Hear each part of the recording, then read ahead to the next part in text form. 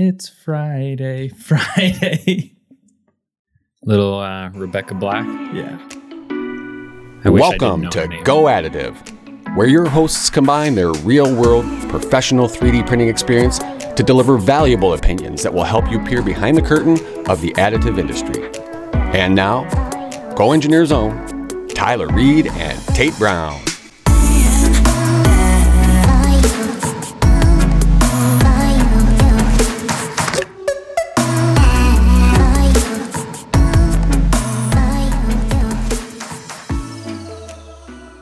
Not only is it Friday, but it's the Friday before a long weekend. 3-day weekend. 3-day weekend, which I just discovered that like 2 days ago or yesterday.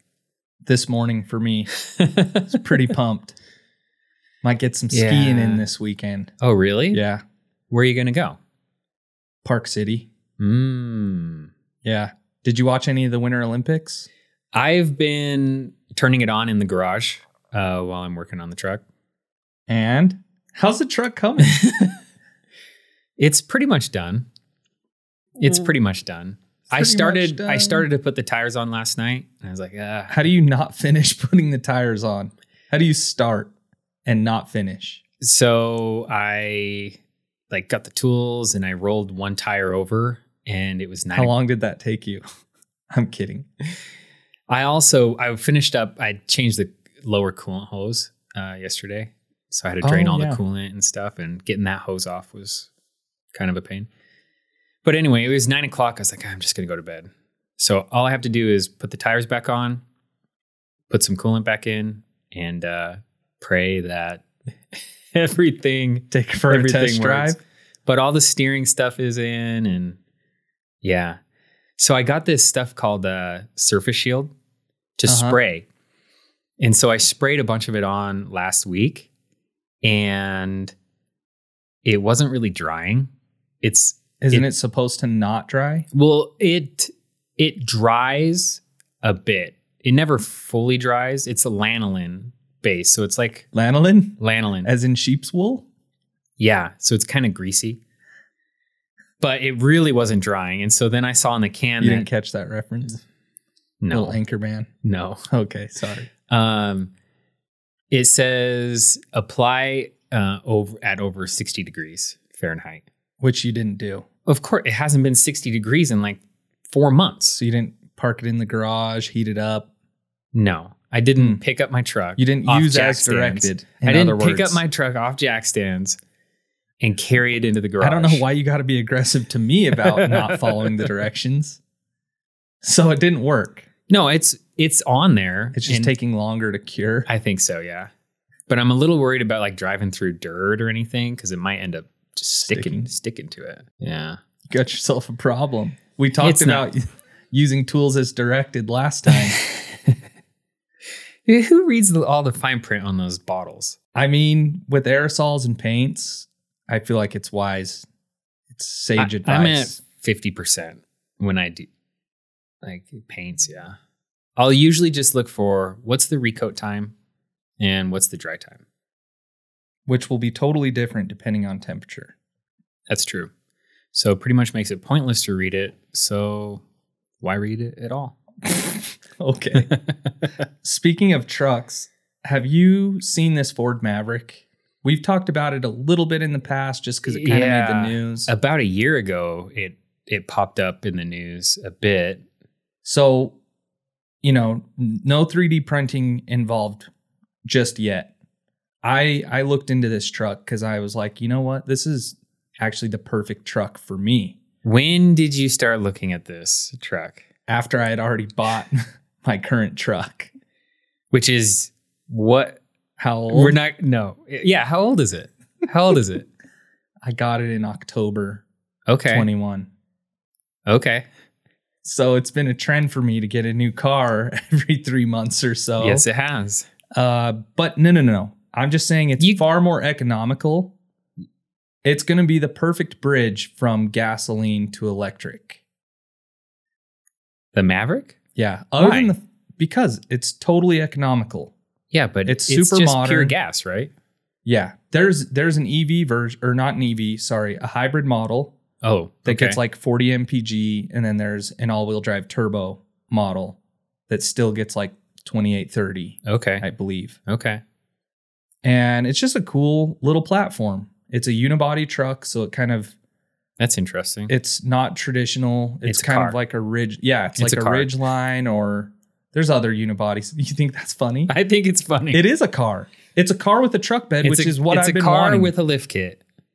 I went to a bass tournament once where an El Camino pulled his 22-foot bass boat to the lake, and wow, you could tell this guy was legit. Like that was his real tow vehicle. And ever since, I'm like, cars, that is a perfect car / truck for me, because I do put things in the truck bed. I use it all the time. Rarely do I haul around like 5 or 6 people. I don't really need the big cab. I just need a cab with some storage and a truck bed. Yeah. And El Camino's actually had a pretty long truck bed. I bet their bed was longer than a lot of modern trucks right now. Oh, for sure. I think there's trucks out there with 4.5, like full-size trucks with 4.5 foot beds. Yeah. Anyway, not to get too sidetracked, the Ford Maverick is a really, really, really cool truck by everything I've looked into. But if you remember why we talked about it the first time. I remember. It was because of this FITS technology. Do you remember what FITS stands for? No. Take a guess. Take a wild FITS. Guess. FITS. I have no clue. Give it a try, Mr. Acronym. You're putting me on the spot. There's no way. You don't want to even try? FITS technology. If I were to guess, because I can't actually find the answer, I'd guess Ford Integrated Technology Systems. Okay. I hope that's answer. Not what it is. I found the answer. What is it? You take a guess. I'm not guessing. Give me one. Fits in the palm of your hand. This little toy car truck. It's cute. It's a good truck if you don't plan to tow anything like over 3,000 pounds. Yeah. Which is like that's a dinghy. That's I think a bass boat with trailer is with trailers like 3,500 pounds. It's right there. Really? Yeah. All right. Anyway, what does it stand for?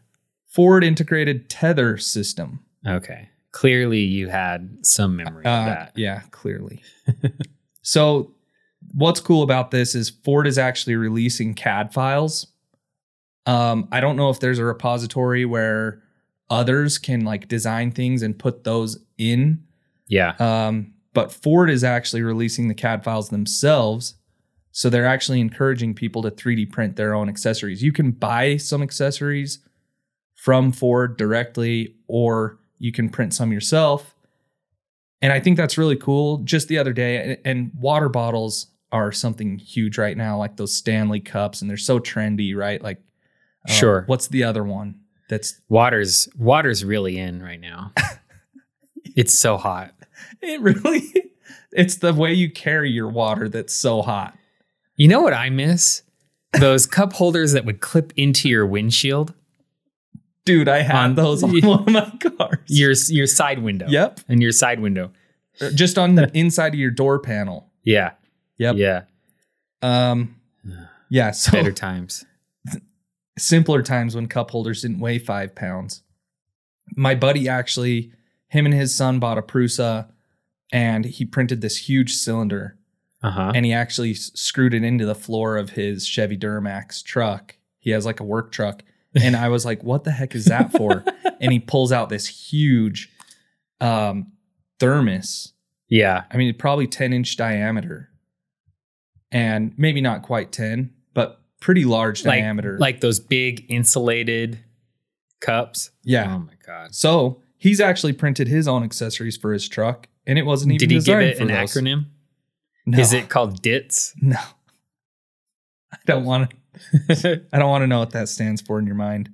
But anyway, I just think it's really cool that Ford's encouraging 3D printing these accessories. I agree. The bummer is its quality is largely dependent on how good you can print.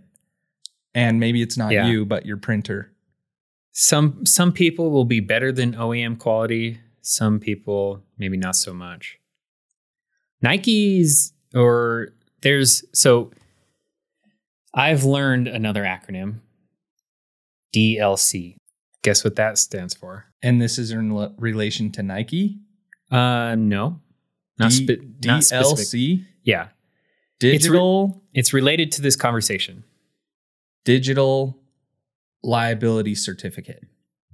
Nope. Downloadable content. Oh. And so the FITS is a DLC. It's a downloadable content.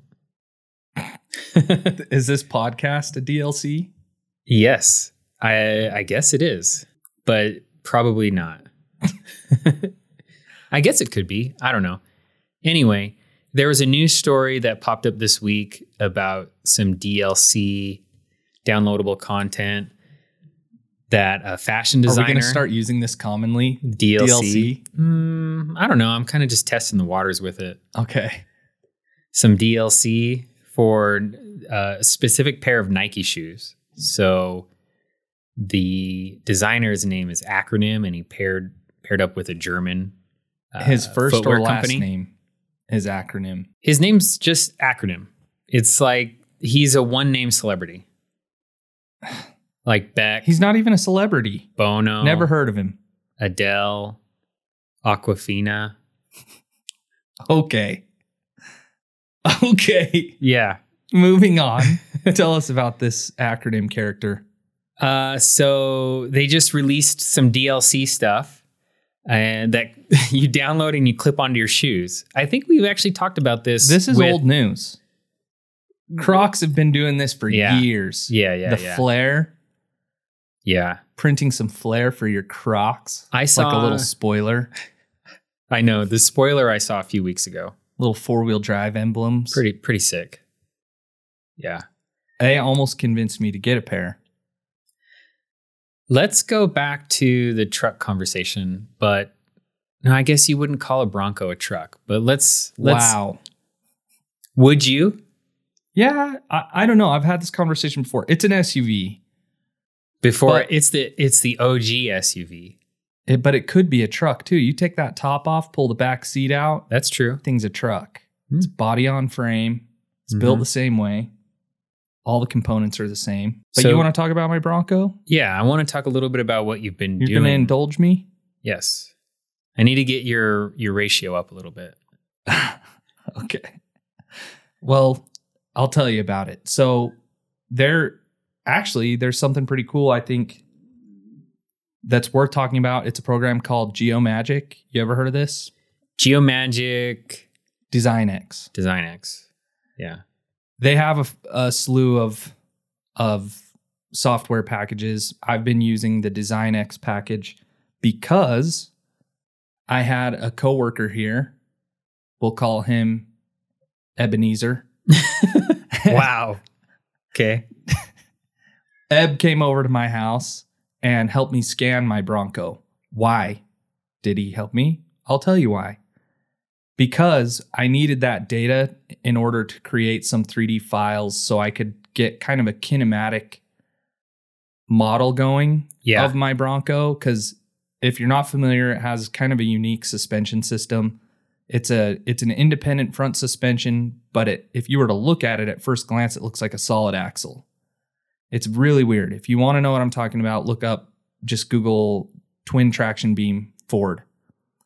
And basically, it's a complicated kinematic system. It doesn't make a whole lot of sense at first glance how it really works, but the way it was originally designed with the current steering system, it has kind of some bump steer.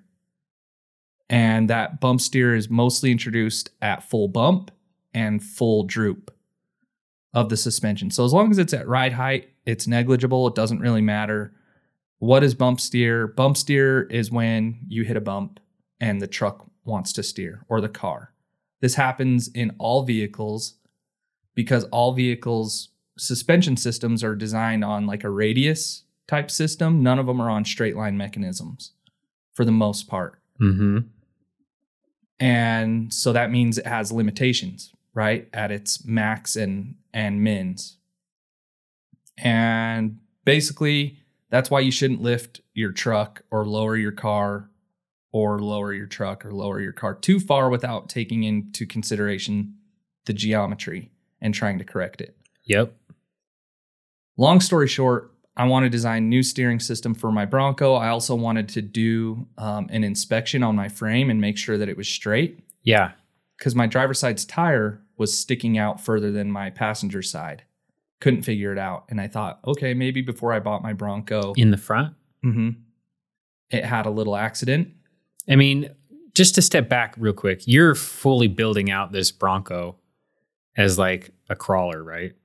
No. Would you call it a crawler or no? A pre-runner. A pre-runner style. So, but it's a big project. It's huge. It's a decade-long me. project. Don't say that. Don't say that.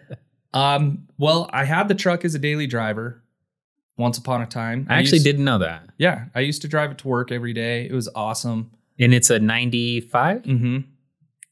Made popular by O.J. Simpson. It's 96 was the last year, right? For the Bronco? 96 was the last year. And I've owned a 96 as well. Sold it to a coworker. And this is a white 95 Bronco. It's not white. It's not white. It's green and red, and soon to have some white panels on it as well. Is that a factory color scheme, green and red? No.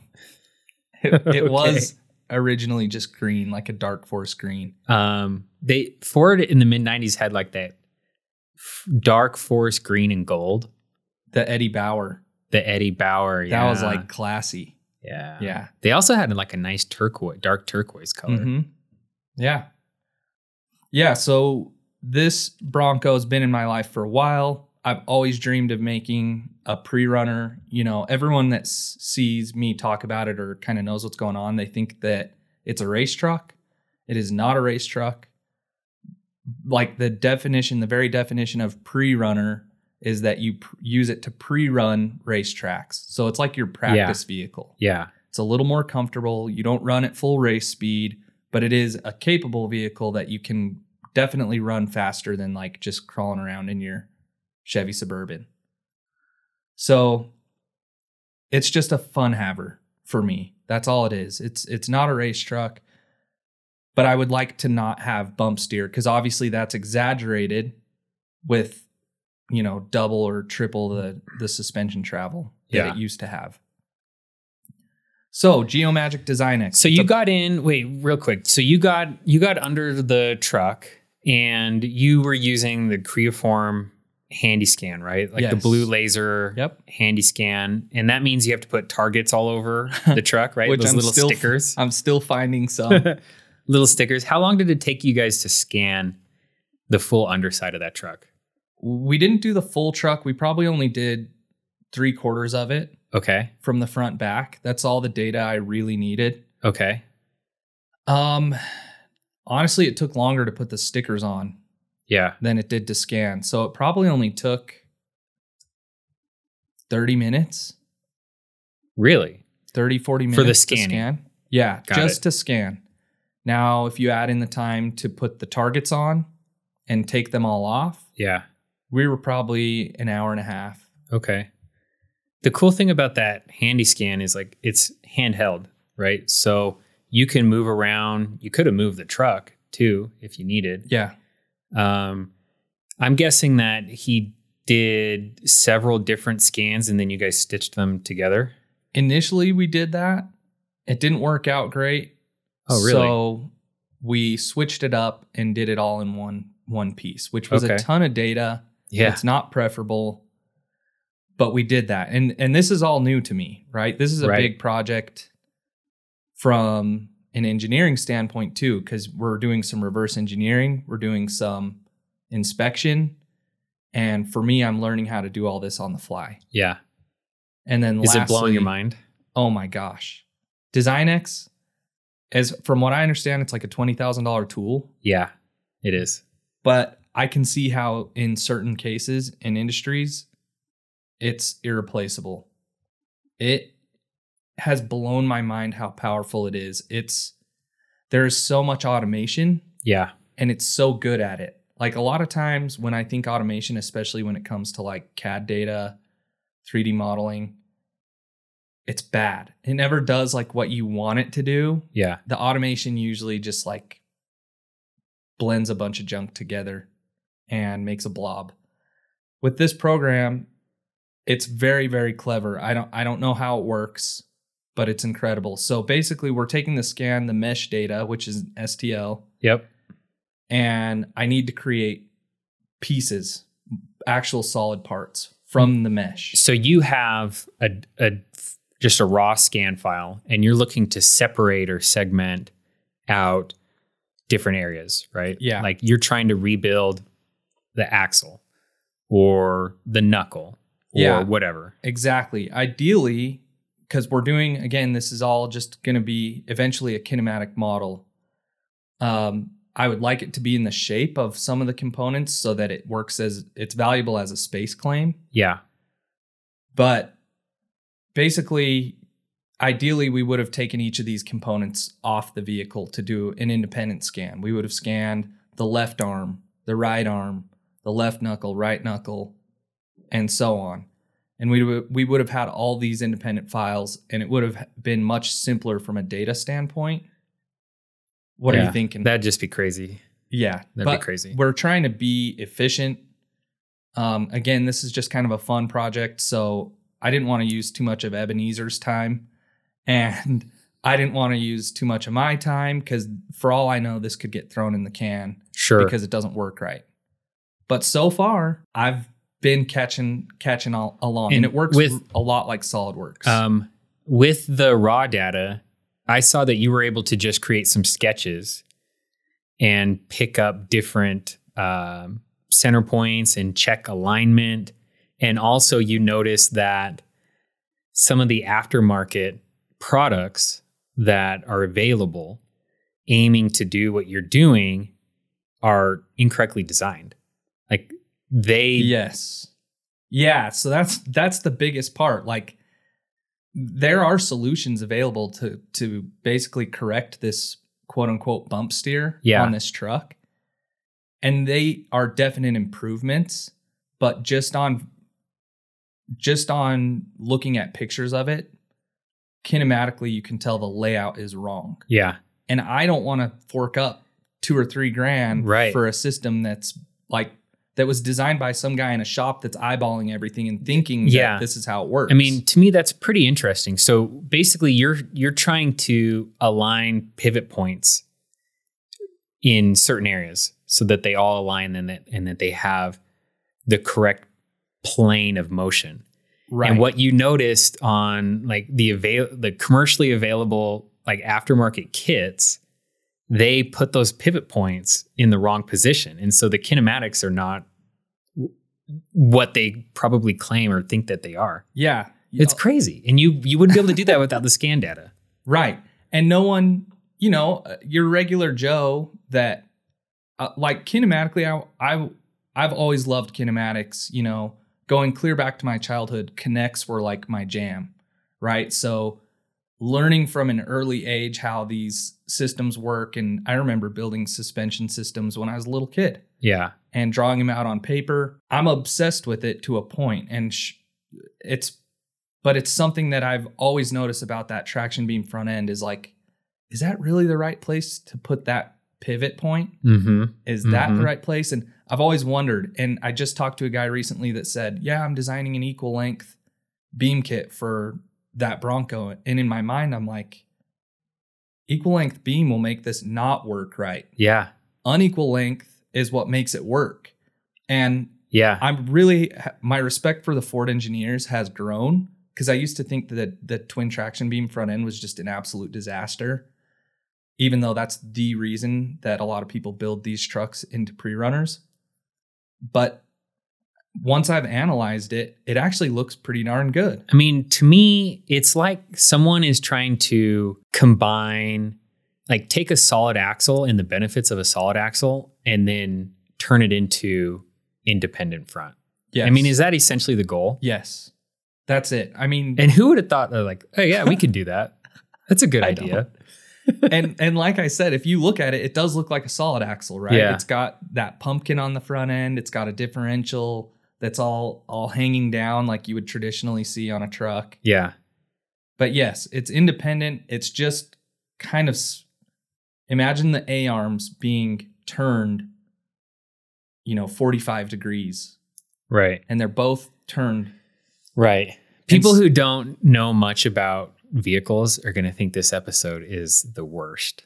Well, let me tell you, I'll try not to get too much into the technical side of things, but why Geomagic has been so impressive to me is because a user like me who just has some SolidWorks experience can go in there. I can reverse engineer solid models off of mesh data. So like you said before, I can pick up sketch points and I can make sketches based off of profiles and silhouettes and all kinds of cool stuff. And I can create planes and geometry out of seemingly nothing. Mm-hmm. And they don't need to be defined quite as well as SolidWorks, right? Like SolidWorks, everything needs 3 points of definition or it's undefined. Can we talk a little bit about this process of reverse engineering from scan data and how it's not a precise practice? No. Like there is absolutely an element of human judgment in this process, right? Which a lot of people would probably be surprised by that. Yeah. Take, for example, a hole in the frame, right? Like say we just scanned my frame and there's a hole in it and I want to use that hole as a reference point. Well, a scan is just triangulation, right? It's a bunch of triangles together. So if I try to pick up the center point of that hole, all I can do is draw a circle over it and it'll pretty much it'll average that circle so that I can find a midpoint on it. Yep. But it's just a guess. It's just an average of that data. And then you have that point, but then especially, at least in my experience, where it starts to get tricky is when you start picking up several points and then trying to relate them to each other. Because in the real world, everything's manufactured imprecisely, right? So if you're used to looking at 3D models all day that are perfect, and then you get in scan data that is imperfect and you're trying to reverse engineer it, you have to make decisions. Yeah. Like, so you had on your frame like 4 or 6 body mounts, right? Yep. And were they in a perfect rectangular grid? No. And well, that's actually how I inspected the frame straightness, right? Mm-hmm. I just drew some rectangles on a sketch on a plane that I had to create based off some reference points. So there's your first error, right? Like, because that plane isn't perfect. It's just a guess based on some points in there. Yep. Then I create a sketch that's a rectangle and I can look at all those points where the body lines up. And if they're skewed a significant amount, then I know my frame is crooked. But they were all just a little off. Yeah. But in no way that would tell the story that, oh yeah, it had a left side impact. Right. Right. And my guess is even if you took a brand new vehicle and scanned it, it would be imperfect. Well, and we've heard about this from some of our clients that deal with some Tesla aftermarket stuff. Remember? Even a Tesla You're going to call it Tesla, huh? It's asymmetrical. Yeah. Using their words. Yeah. This company, it's a client of ours. They're like, it's incredible how good they do at hiding the asymmetry of this vehicle. I think Tesla's kind of known for that. It's like probably the one downside of Tesla. That the body fitment isn't body perfect. Fitment. Yeah.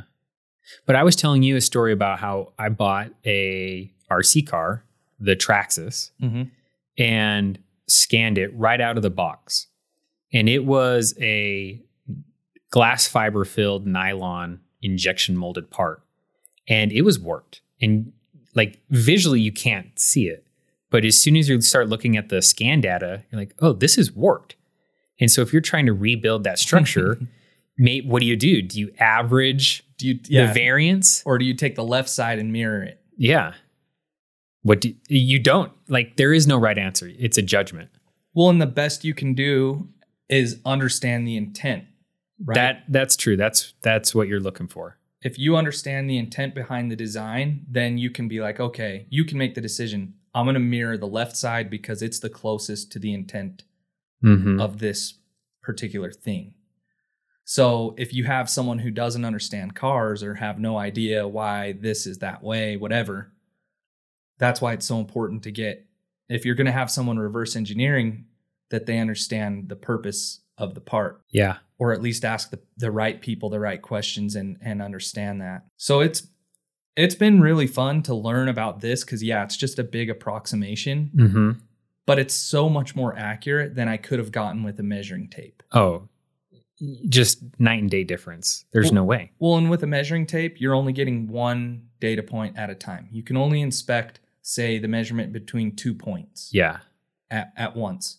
With a scan, I have the ability to measure 6 points at once and see if they're all in line. Right. Or you could also, approximate a plane. So you could select a face and then say, create a plane here, and it will average out the entire surface. Yeah. And it's because it's working off hundreds of thousands into millions of points of data. As much as you want to select. Yeah, it's crazy. But now having used the scanner and the software, do you kind of understand this sentiment that oftentimes it's not the right tool too? Yeah. Well, it's just like with 3D printing, right? Like people think, oh, 3D printer can create anything. Can you guys print this for me? Can you print that? And it's like, you have to have a discussion with them. This sometimes isn't the best tool for the job. That's becoming one of the more common conversations I have is someone comes in with a product in hand and they say, I want to scan this and print it. And the perception is like, it's like that. It's easy. And very rarely is that the case. Right. Very rarely. Yeah. If scanning's involved, you've got to go through this whole process like we talked about, which takes the right engineer with the right thought process because they're approximating a lot of things. Yep. And on a mechanical reverse engineering job, if it's, say, like a cylinder with some little pieces here and there hanging off of it, it's relatively easy. But if it's an organic shape, like these beams, for example, or something else, there's a lot of guesswork in there. Right. But there's a lot to it, right? Like you don't just, I made an analogy the other day. I don't know if you heard it. What? But after I said it, I was like, I should write that down. I actually felt smart after. But really just having a discussion with someone that comes to you and says, hey, scan this and print it. Or can you scan this and just print it? And they think that it's so easy. Yeah. That's like writing a book, but like you want the printer to write a book for you. Like a regular 2D printer, it's like, no, you have to have the intellectual property beforehand. You have to write it down in a word processor. Yeah. Which you can choose. Yeah. Most of us use Word, right? But you have to have a program that processes the words and formats it. Then you have to send that file to a printer that understands it and actually print it out. But just because that printer can print ink and words doesn't mean that it can formulate the sentences for you. I can see that. Like you have these printers that also have copiers on them. And the analogy here is like you just open it up, you put the whole book on there, you close it, and you hit copy. And it somehow copies every page and then reprints every page. I think that is people's perception of 3D scanning and 3D printing. Well, even with that, you still have to open it up and turn the page and scan the next page manually. Yeah, exactly. You still have work to do. There is plenty of work to do in between there. And that's what I think people who read news articles about 3D printing and then like hear or see a YouTube video about 3D scanning something, they think it's a lot easier than it is. Yeah, it's definitely not. And if you want to learn about what I'm talking about, one of our AEs, actually two of our AEs do some really good content on our Go Engineer YouTube channel. William Huertes and David Arena both do really good Geomagic content. So if you just want to see the workflow from scan to solid parts or just a quick reverse engineer of kind of a basic part, go give those a watch because I actually learned a lot just from watching our own content. Did you ever see my RC Roadshow No, YouTube video? not yet. It's like 90 minutes long, and it goes over collecting the scans of that RC car, combining them, reverse engineering them, and then doing the topology optimization for the new frame. for the new frame. It's very in depth. 90 minutes. It's That's like- a good watch. Basically, it is just a audio recording of the live event that we did. Cool. It is pretty cool. Yeah. Not just because you did it. It's actually And cool. I think it's unlisted. So you actually, no, How do you view unlisted stuff? I guess it's not unlisted. It's not unlisted. But you do have. She's unlisted. I don't know what that means.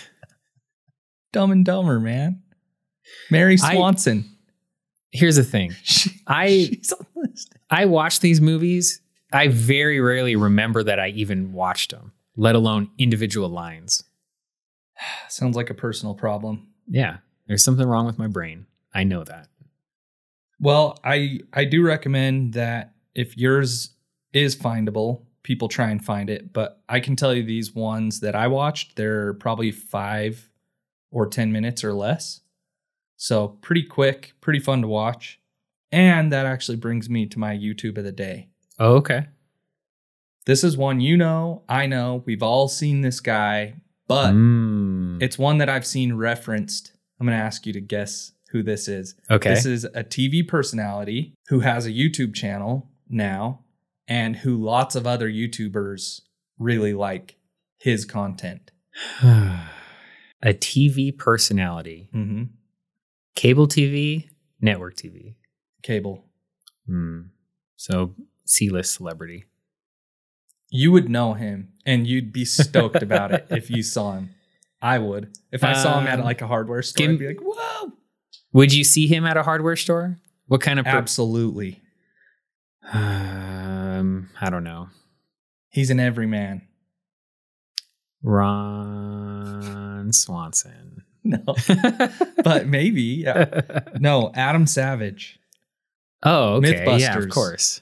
Yeah. Of course. His YouTube channel is good. Yeah, and I had never seen it. I've heard it referenced, and I always kind of avoided it a little bit because I'm like, he's had his time to shine. Yeah. He had the TV show, which Yeah. I loved. I Right. had nothing against that. But when you're on YouTube, there's kind of like that feeling of support small business type feeling, That's true. you know? That's true. And I don't know if that's actually true or not, but What YouTube has helped me realize is that people like Adam Savage and that whole Mythbusters team, like they're just normal people who had ideas and that were able to go pitch that idea and make the TV show work, you know? And now they do the same thing on YouTube, but YouTube makes it so that you don't have to go pitch it. You can just start it yourself, but it's not that different. no. And I found myself wondering during watching his show, he's very enthusiastic, very animated. His facial expressions are awesome. And I'm like, how much of that is what he learned from being on TV? Yeah. Or is he really this guy? You never I don't know. know. You never know. Another person in this same vein that we've talked about recently, Jesse James, he got a 3D printer. Guess who supplied it? Desktop Metal? No. Mark Forged. Really? Yeah. So When? Just recently. I just saw a posting this week. A Metal X? No. Just- he printed some parts with Onyx. Okay. Mm-hmm. He, So again, another great person to have as a voice for your product. Mark Forge hit another one. Although we haven't seen the update from Titan on that copper part. Oh, that's right. Hasn't been posted yet. Maybe it'll never happen. Maybe, I don't know. My buddy used to work for Mark Forged and had discussions with Jesse James, and they couldn't make it happen back then. Yeah. So I wonder what changed. Well, they have new leadership in the past 2 years. So By all accounts, the new leadership is more professional. I don't know anything about that. Okay. Well, Let's hope they're upgrades. Yeah. Not that the old ones were bad, but we're always moving forward. We're We're always improving. My YouTube of the day is a channel called Andrew Camerata. It's just like the guy's name. Okay. And it would be so much cooler if you could actually look it up, because normally you have a laptop in front of you. And so you get to look it up. But before we started this, I was telling you about a recent... Why do you always choose these people with these names that are hard to spell? Camarata. Andrew Camerata. I've been watching his videos now for a while, and I started revisiting them this week because I have this fascination with large machinery, heavy machinery recently. And Tell us why. Dude, this Tell guy... us why. Because I have a lot of rocks I need to move. And so I'm like... How big are these rocks? These aren't rocks. These are boulders. They're boulders. They're 3-foot and 4-foot boulders. They're big. They're big. And a bunch of dirt and stuff. And I'm just wishing, man, I could have saved myself 3 years of pain if I just had machinery since day one. And actually probably could have saved my whole life, because I'm pretty much arthritic now and in pain all the time. Tell us what you like about this channel. Okay, so not only does he have heavy machinery, he has a ton of heavy machinery. He also has a castle he made out of shipping containers. He's a shipping container castle. A shipping container castle. Where does he live? I don't know. Where can you get away with making a shipping container castle? He lives wherever he lives. It's a great place. It's heavily wooded. Looks like there's some snow. Yeah, I think it's probably up in the upper Midwest area, Ohio or somewhere like that. So he's got 1 million subscribers. Yeah, it's a popular channel. Wow. And it's just grown over time. I like his videos because it's a great like background type video, because oftentimes they're 30, 40 minutes or longer. Not heavily produced. This is something you put on your big TV in your garage. Yeah. While you're working. It's just like him showing the work. He does a ton of repairs of heavy machinery. So he'll like weld up new buckets for his excavators. Why do you like this? Why do you like this? It just fascinates me. Although I will say, you haven't let me down with your YouTube of the day. As much as I make fun of you for them, because they're always kind of obscure to me, when I go back and watch them, I'm like, oh yeah, this is really good. It just goes to show how large the audience is for YouTube, because someone with 1 million subscribers, most people have never heard of. And that just blows my mind. Didn't used to be that way. It's grown a lot. It's definitely grown a lot. Don't look at my YouTube. I think I've got like probably 10 subscribers. I'm pretty sure those kids with like one video can get more than that. But I wish that you got to see more people with fewer subscribers. Like I find myself on a constant loop of like 5 or 6. I go the route of not subscribing to very many channels. And do you subscribe to a lot? Yeah, or I do. A few? Do you like the way it works when like the algorithm works? Is it more tuned when you have a lot of subscriptions? I don't know, because I've always subscribed to people that I want to see more of. But I do, like, if I'm browsing YouTube on my TV, I see a lot of the same stuff, and it does get a bit repetitive. And I feel bad for the people who are YouTubers that feel like they have to pump out content twice a week or 3 times a week. They're a slave to the content. They are. They have to. But some of it's really good. I know, but man, as a profession, I don't know if I could do that. Now, do you follow Adam Savage? I'm subscribed to him. Okay, so you are subscribed. Yeah. Is his stuff, would you say someone like him isn't as pressured to do 2 videos a week, so his stuff's more pure? Like he's already going to have the following by default, so he's not really after clout. Like he's just after, hey, I want to film some stuff that I do, and you guys can enjoy it when it comes out. Probably. Yeah, probably. The video I watched of his was the bandsaw table.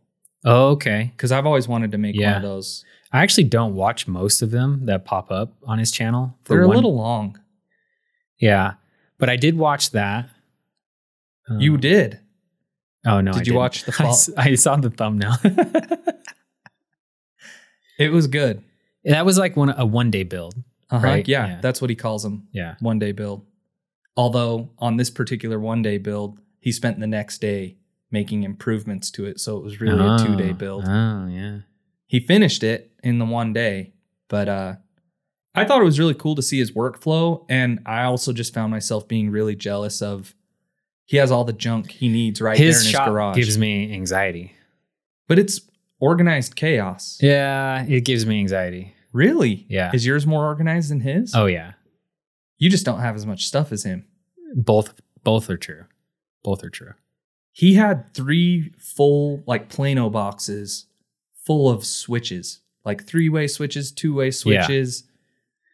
That's a lot of junk to just keep around. I'd never have use for that many switches, but how much of this do you think he collected from Mythbusters? Probably a ton. On the Discovery Channel's dime. Yeah, probably a ton.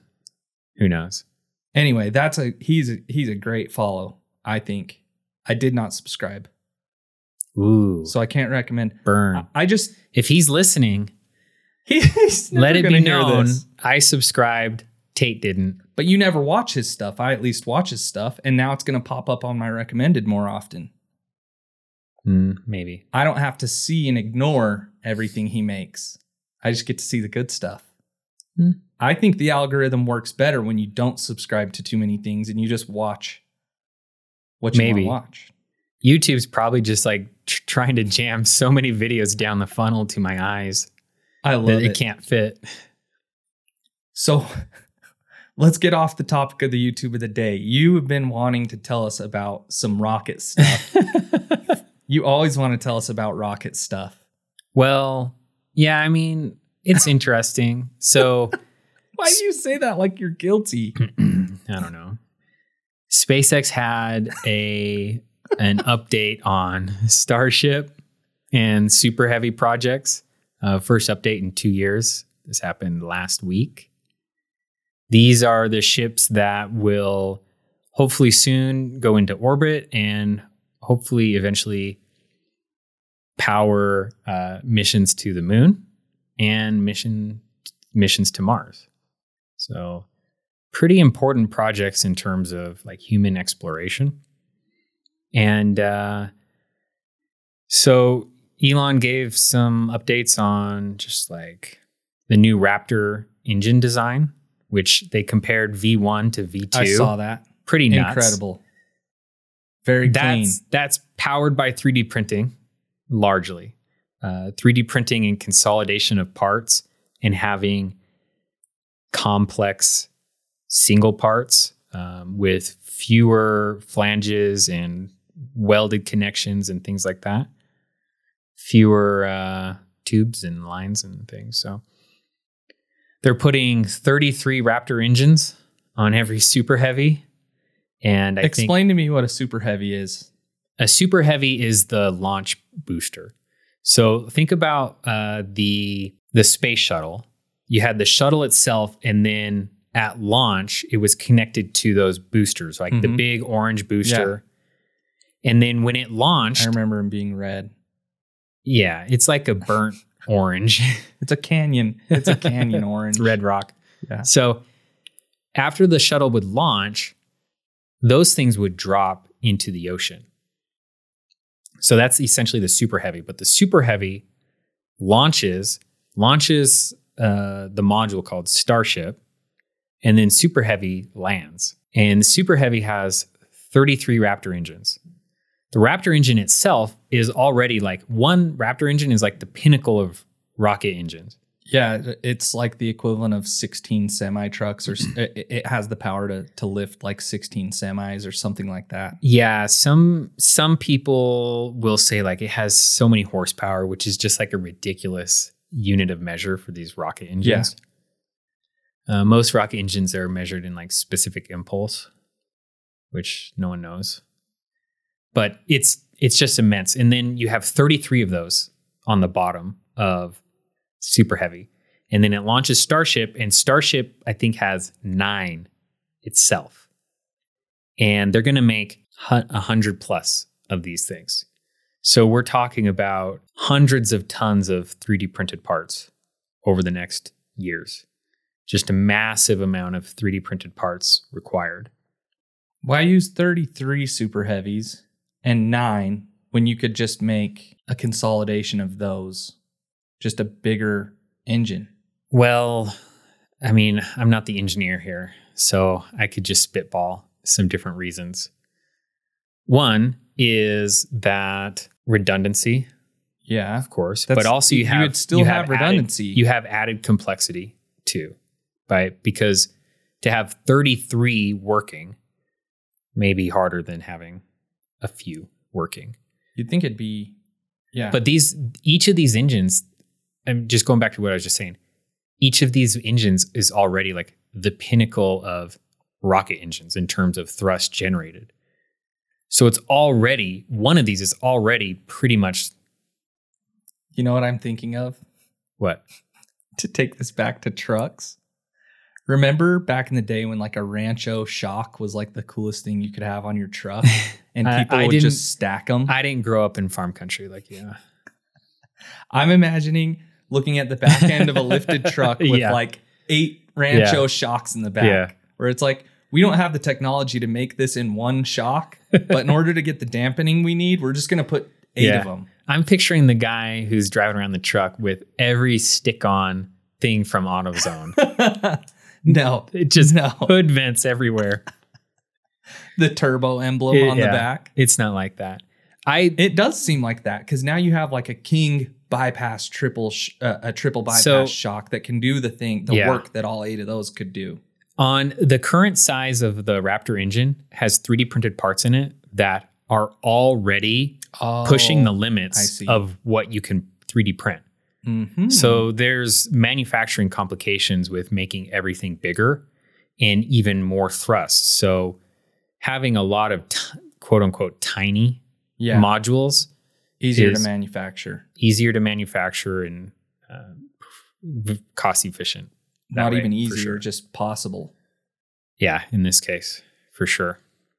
Okay, that makes sense. Sorry that I walked us down that rabbit hole. It's all good. It also means that you could pull them out and service them and pull them back in. That's a good enough answer for me. Yeah. Maybe it's not even the right I hope answer, it's right. It could be completely wrong. I don't know. Elon, call us. We know you're listening. We've heard through the grapevine you're a big time fan, so just let us know. Well, is there any? It sounds like so Velo 3D is a big supplier, important supplier to SpaceX, and it sounds like I'm going to be back out at Velo in April, and we're hoping to do like a live tour of their new manufacturing facility. Of Velos? Very cool. So, yeah.